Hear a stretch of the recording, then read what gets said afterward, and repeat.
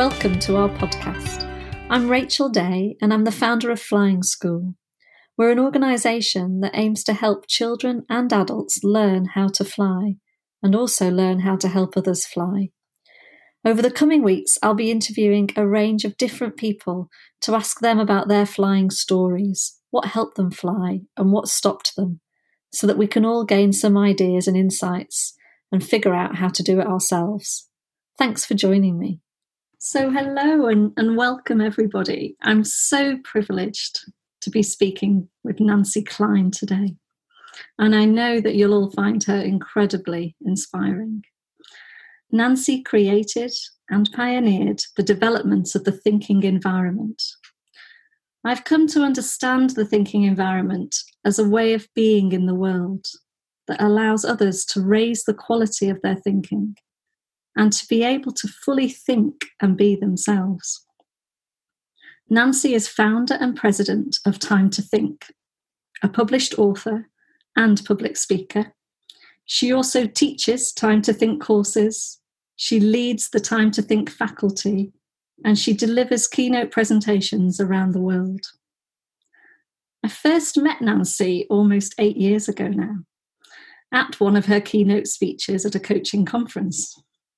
I remember going to introduce myself, but I'll always remember how, even in that very brief encounter, she seemed to hold me, give me her full attention, and make me feel completely valuable. I was then very fortunate to be taught by Nancy, and I have the opportunity to listen to her thinking through Time to Think collegiate meetings. Nancy is a huge inspiration to me and one of the reasons Flying School came about, thanks to her wonderful ability to enable me to think for myself. I am so grateful to her for agreeing generously to join me today and have a conversation about learning to fly. So welcome, Nancy. Lovely to be with you. Is there anything else that you wish I'd said that I hadn't said at this point? Thank you, Rachel. No, I would like, though, to say that you inspire me every day since I've met you, and now in particular with Flying School, which I think is one of the most beautifully conceived ways to make a better world for us. And I appreciate and feel honored that you want to talk with me today. Thank you, Nancy. Thank you so much. So how would you describe flying for you? What are you doing? How do you feel? What's your sort of take on that metaphor, so to speak? It's really such a brilliant concept.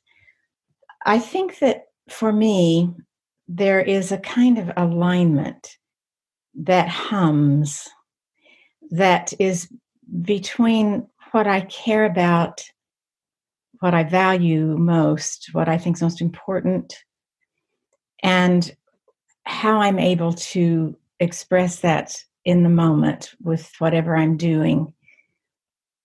I think that it's that harmony between idea and action that grows out of conviction.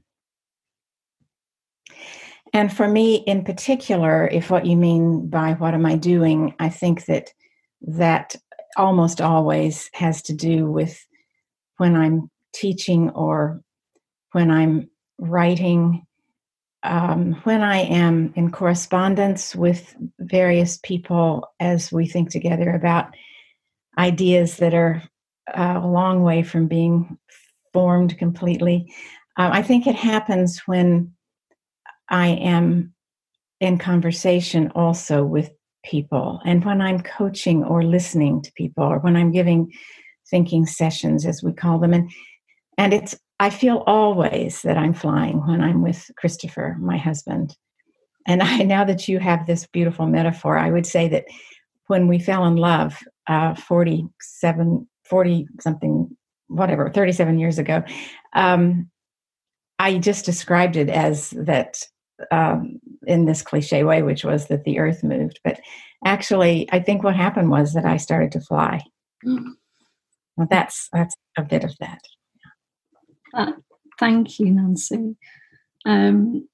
I just feel inclined to ask you what more, what more do you think or feel or want to say about flying? Thank you.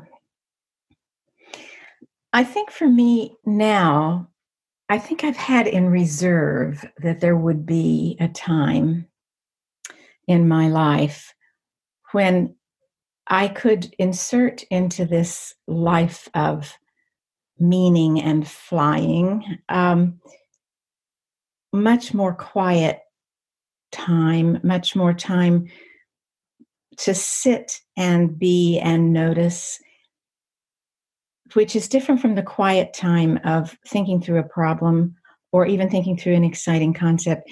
And it's different from being quiet and writing. But the challenge was going to be that I could sit and notice the world right there, which I understand is a kind of mindfulness. But it's, for me, the idea was that it would not be a ritual. It would just be that I just sort of noticed myself being there. And interestingly, during this period of being at home, staying at home during the COVID time, I have been forbidden access to the escape from that idea. And I really loved it. That it took that, I think, though. I think it did take a kind of act of nature or something, and unfortunately very one full of sadness and horror. For me to be able to stop certain things, and in their place came these moments of quiet flying. That's what I think. Oh, interesting. And I one of the things I think you taught me was around the power of paradoxes. And I think the paradox I've been playing with recently around flying is that flying is feeling grounded. And it just makes me think of that when you say that as well, Nancy. Wow. Yes, I agree. How beautiful. What a lovely paradox. Yes. So, Nancy, going back to your childhood, what can you remember that had a real impact on helping you learn to fly? Mm-hmm. Well, I think, Rachel, that it was my parents. There were teachers too, and there were opportunities for things that made me see that I could be myself and be acceptable enough for me to feel endorsed, as it were, as a person. But my parents were extraordinary at this, I think, in that my dad himself also was a flyer and found what he wanted to do. And the same with my mother. And I sort of have always felt that it was out of those two lives that were lived flying that I first learned about flying. I think that we learn people more than we learn things and ideas, and that it's the people we're learning. And so that, I think, was important. And then the other was that I heard phrases as I grew up from them, and I heard them accompanied by action that confirmed them, that were things like, there'll only ever be one of you. And so figure out what you want and what will express you, and then do it with your whole heart. And if you can make a living at it, all the better. But if you can't, whatever time you have not earning a living, let it be an expression of you.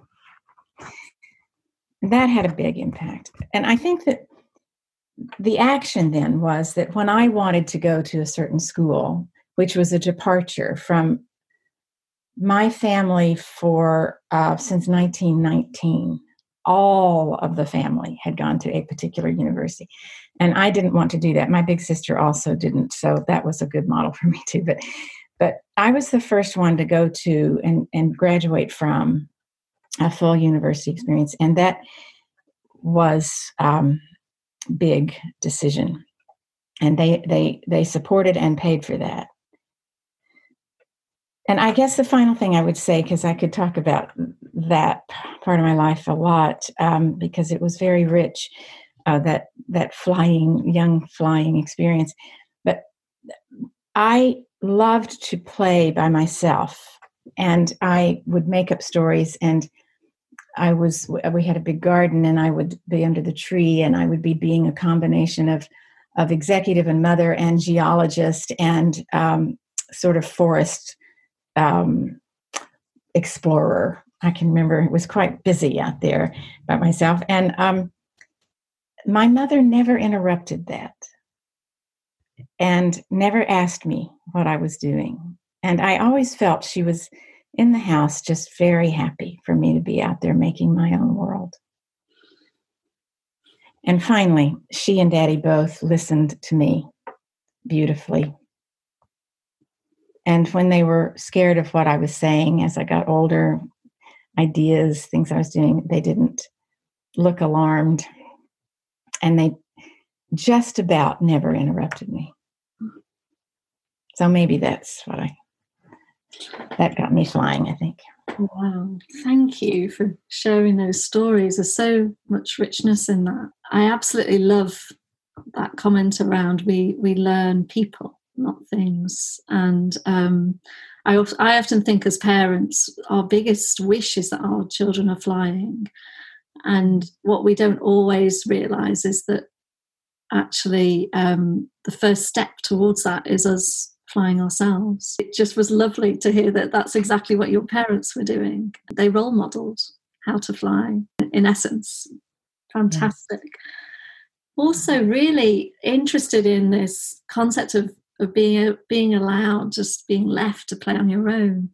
There's often a feeling as parents that we need to be with our children, and we can't be doing our own thing in the kitchen. We should be almost full on.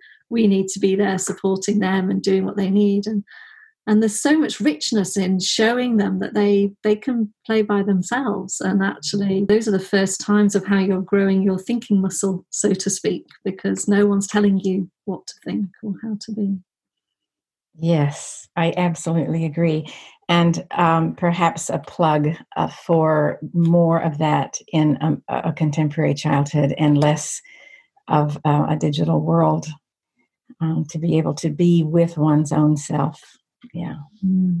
Thank you for those lovely tips and the permission that your parents gave you to fly, even when they didn't always agree with what you were saying and choosing. I think we'll all be in that situation at some point with our children, that we won't agree, but why would we? Because we're not them.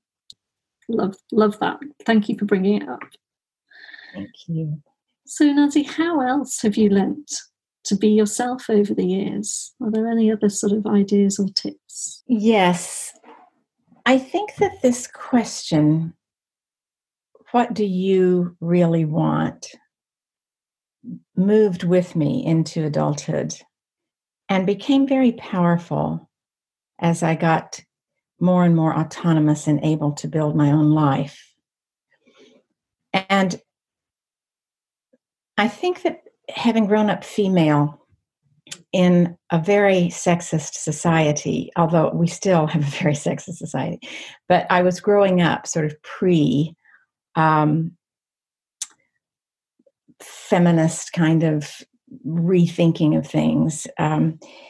And so I had to shed a lot of assumptions about what one should want, especially as a woman.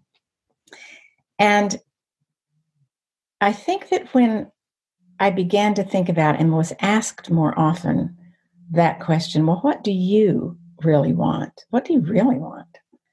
I began to see that things moved. And I think that question has to precede, or probably just does inherently precede, flying. You know, I think that it's the runway or something. I so love this metaphor you've created. And then I think at the same level of influence is the question, And what do you think? What do you think? And once again, as a woman, it became another act of assertiveness to figure that out. And so I think those two things were very important. My first job was with the Quakers, who are well known for their very fine education and their understanding of what they call, well, the sort of uniqueness of each person. There's that of God, and every person is their way of saying it, but it translates pedagogically into the brilliance of each child and the fine mind that is there to be acknowledged, nurtured, and preserved, is how I would say it. In fact, it was the Quaker headmaster of the school where I had my first job who said to me, I don't care which books you teach. I was an English teacher. Your students are learning you. Be sure you like what they're learning. So, and I know that it was in that community of thought that I began to fly to destinations where I see myself now. That was a very important launching point. How did you begin to learn to fly there? Was it because of the sort of environment that they created? Was there anything specific, anything in particular that stands out as a moment that really helped? I think in addition to that one from the headmaster, Thorny Brown, there was a moment. My first year there was 1968 to 69. And when I arrived on campus straight out of university, the Vietnam War was raging. And my twin brother was fighting in that war. And so in my family, we were pro the war. And I never examined that. But the Quakers, especially at this school, because it was very true to its ideology, its lack of ideology about ideology. But anyway, they definitely have a peace covenant. And what happened about once a week was that there would be experts that came to talk. These were all teenagers in the student body, that there would be these experts that would come to talk about the war, what a lost cause it was, and how brutal and unconscionable it was. And I was the only person in this school community that was for the war. And I had a Nixon sticker on my bumper of my new car too. And everybody else, of course, had not voted for Nixon.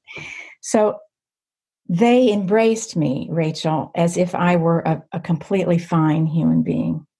And every time in their meeting for worship, every single morning, we gathered for 15 minutes of silence. And out of that, people could speak something inspired.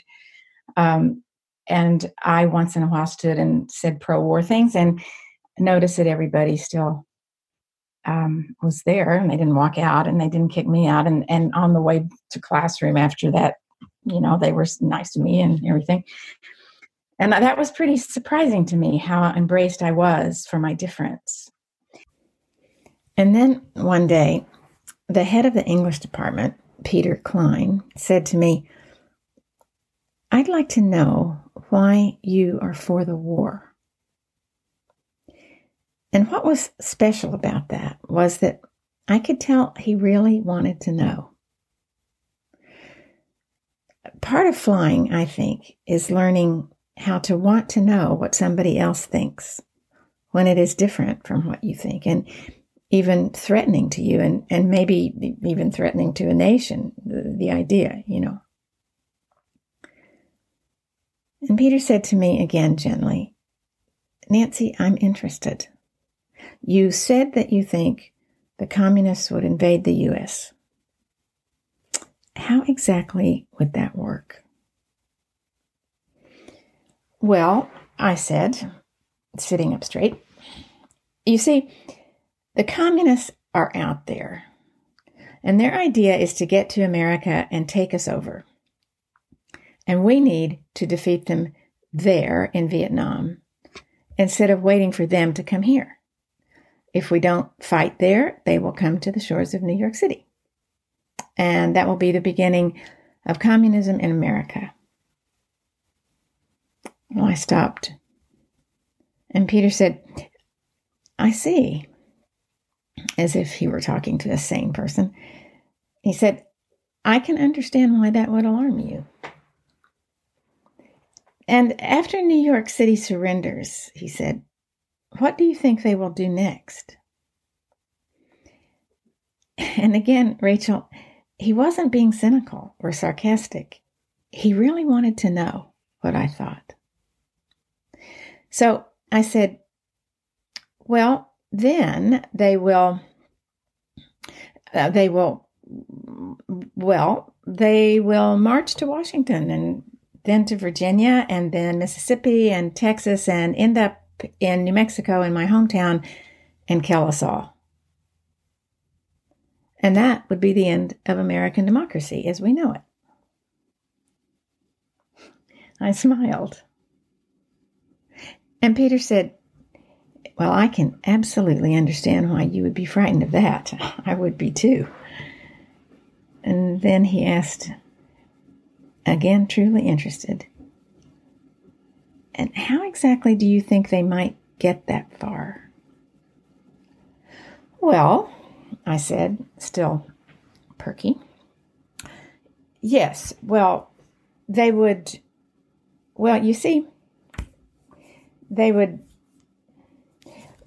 as a matter of fact, I'm not completely clear about that detail. I looked at him. I could feel myself starting to shake, and I said, you know what? I think I'll think about that for a few days and get back to you. And I got up. That would be great, Peter said, again, gently. And that was that. He went back to work, and I went back to nowhere. How were the communists going even to get to New York City and not be wiped out by our iconic military that I defended as if a god? Never mind get to New Mexico, 2,000 miles further on. And you know, Rachel, something dropped off bits of itself all around me, it seemed like. I guess that was my carefully constructed, carefully unexamined life falling apart. And eventually I was standing there with only my empty mind to prop me up, it seemed like. And I had promised Peter I would think about that. In effect, I had promised him that I would think for myself. Maybe for the first time in my life. And hard as I tried, I could no longer make the war make sense. I wanted to. My twin brother was fighting over there. I needed for the war to make sense. What if he died? It had to mean something. And for 3 days, I tried. But by Monday, I no longer could hammer that war into anything remotely reasonable. How exactly would that work? It wouldn't. And I started to wonder, is that what the Quakers do? Ask and listen? And an independent mind is born? Yeah, and that is what Peter Klein in particular did with everyone. That is how he taught, too. And I know that he was teaching me, in effect, how to fly so that I could teach others. Anyway, Rachel, it was lovely to remember all of that. Thank you for wanting to know.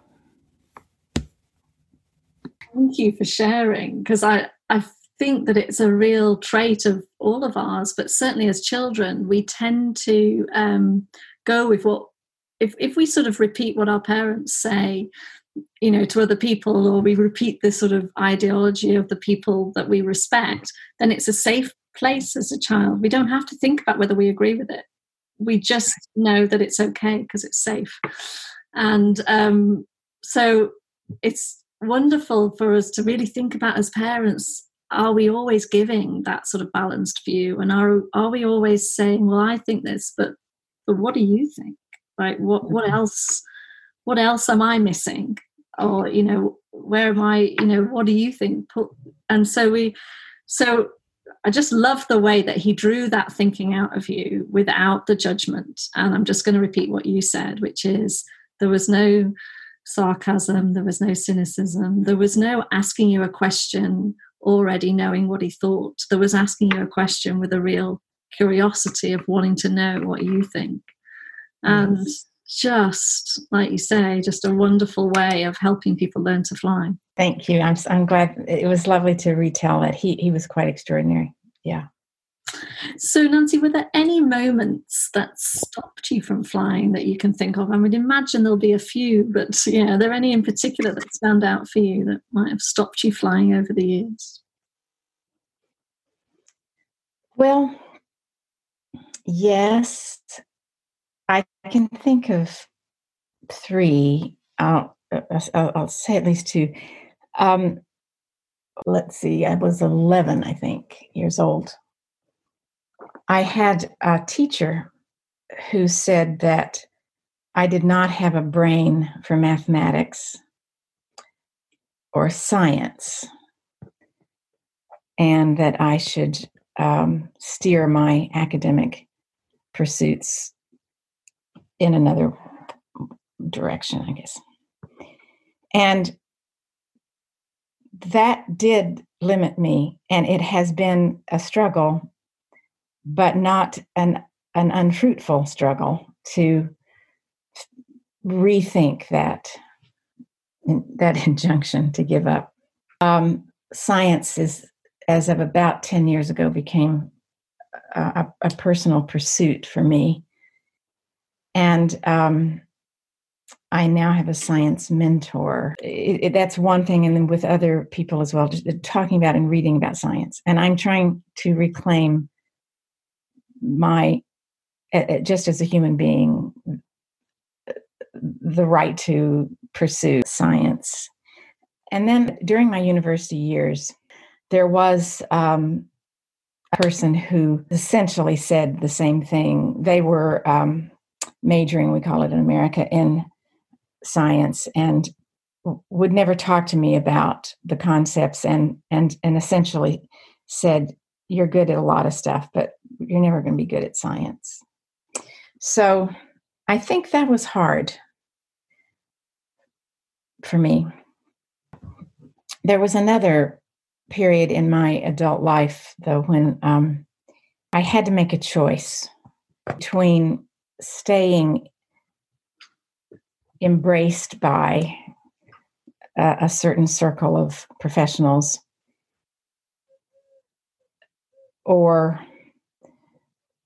and if I did, staying complicit in what I thought was corruption,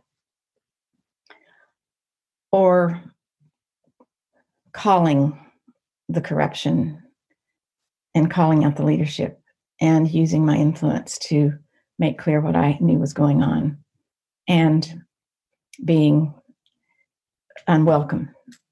And in the end, I charted it so that I could expose what I could expose, and then the retaliation would be such that it would be clear that this corruption was rooted in power. And then I withdrew. And so it's a funny one, that the reason I hesitate so much is it's a funny one, in that it was a time of attempted suppression. To take your metaphor, it was a time of attack and an attempt to down the plane.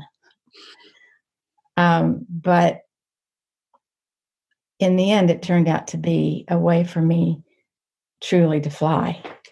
And to some extent, Rachel, the emergence of my deep interest in pursuit of the question, how do you help people think for themselves, that's led to the thinking environment, that's led to the Time to Think kind of courses and all of that, and all the books. In a kind of way, it was that incident when I had to choose between flying and crashing that allowed the flight to go and to go to all new different places. I can see the roots of it before that for sure, but it was, I think, that juncture that really made it possible for me to take off. And the odd thing is that it was in defying the attempt to stop me flying that allowed me to fly. How interesting. So it isn't about us necessarily avoiding some of the things that might stop us flying. It's maybe about us working through those things, and to be able to show ourselves that we can. Well said. Yes, I think so. And maybe you could even say it's a sort of crucible, that's where we find ourselves at the moment, those big moments of decision. Yeah. And was there anything in particular that helped you at that big moment, helped you sort of move through it? Yes, it was very concretely, it was the uninterrupted listening rooted in profound interest in what I really thought and what I knew that came from Christopher. And it was within 7 months of meeting him. And he was extraordinary. But yeah, I can mark that time for sure. Mm.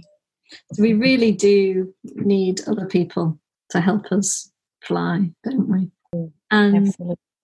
Yeah, I know I said in my introduction that you've helped me so much, Nancy, and numerous others.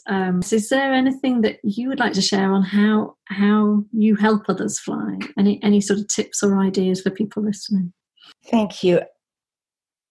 I think that it's possible that each time we ask somebody, what do you think? We have opened up the cockpit. I think that, and then that has to be followed by interest, which I think is more than curiosity. That interest is self-free, that it's selfless, that if I'm interested in where you'll go next in your thinking, I don't direct you with my curiosity. So I think that kind of interest that then is communicated through, and ideally a promise of no interruption, but certainly the event of no interruption, I think does allow people to find themselves and value themselves and clarify who they are. And maybe not all in one go, but certainly repetitively is a way to help people fly.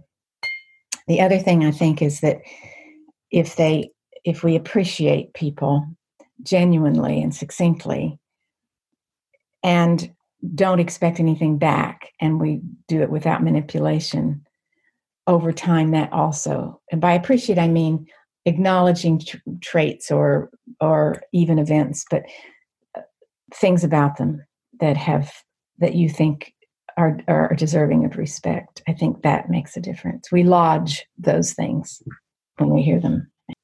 And then I think finally, Rachel, and I this would take a whole nother time to talk about, but I do think there is this thing, there's a phenomenon that the human mind loves, I think, which is called an incisive question. The word I chose because it actually incises, removes an untrue limiting assumption, and replaces it with a true liberating one. And the mind does this automatically when it's on a roll. When we're flying, I think we're essentially asking ourselves those questions all the time.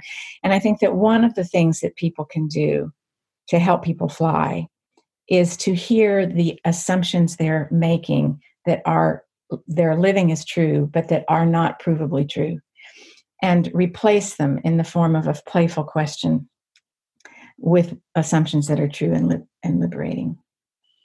And that's an if you knew, how would you sort of question. And that does make the mind fly. All that hypothesis surrounding the truth helps people fly. Wonderful. Appreciation. I mean, in my experience of appreciation, which is over the years of doing millions of thinks with people, you almost gather them as little treasures for your suitcase. And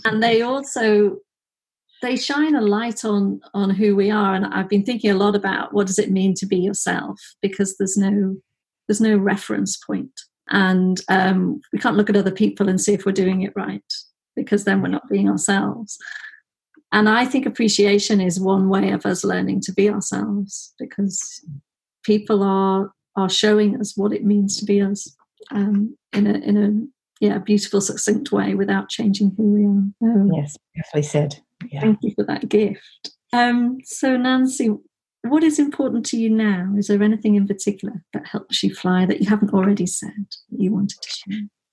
Thank you. I think I would just underscore what you've just said about taking time to think on a regular basis with this kind of attention. And therefore, I would say that every thinking session, as we call it, or every even just 5-minute thinking pair with somebody, anytime we get attention to think for ourselves makes a difference. And that certainly marks my week and keeps me flying. And is there any other piece of wisdom that you would like to share that's important in terms of us all learning to fly or help others learn to fly? I think that helping someone fly is an act of love.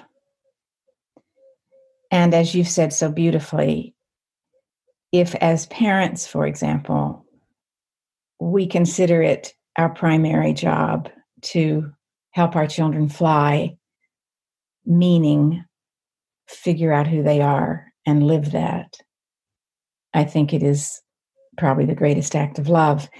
And I think we can do that with each other as adults.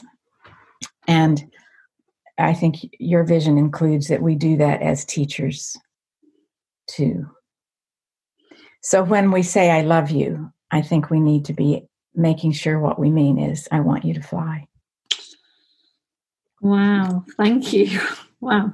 That's fantastic to hear, Nancy. Thank you. And thank you for so much for taking the time to share your stories with us, share your wonderful wisdom and insights. I know people might want to know more. So just in terms of I want to direct people to the Time to Think website, which will have much more about your work, but also links to your books, Time to Think, More Time to Think, Living with Time to Think, the Goddaughter Letters, which I think is particularly wonderful for parents. And I think there's a new book as well, Nancy, that's about to be released. Is that right? By Penguin? What's the name of that book? Do you want to tell us a bit more? It's called The Promise That Changes Everything. I won't interrupt you. And I guess and hope that the title speaks for the book itself. And that will be out in the autumn. It was a wonderful experience writing that. Thank you. Thank you so much, Nancy. So privileged to have some time with you today and for you to share all of your ideas and thinking. So thank you. Really, really appreciate you so much. Thank you. Thank you. And I just want to be sure you know that it was my privilege to be with you. Thank you. Thank you, Nancy. And that's the end of our podcast for today. Thanks so much for listening. Please do share if you can, so we can encourage as many people as possible to learn how to fly. And we'd also love you to join us. Please visit www.flyingschool.fun and send us your email. Thanks again. Till next time. Goodbye.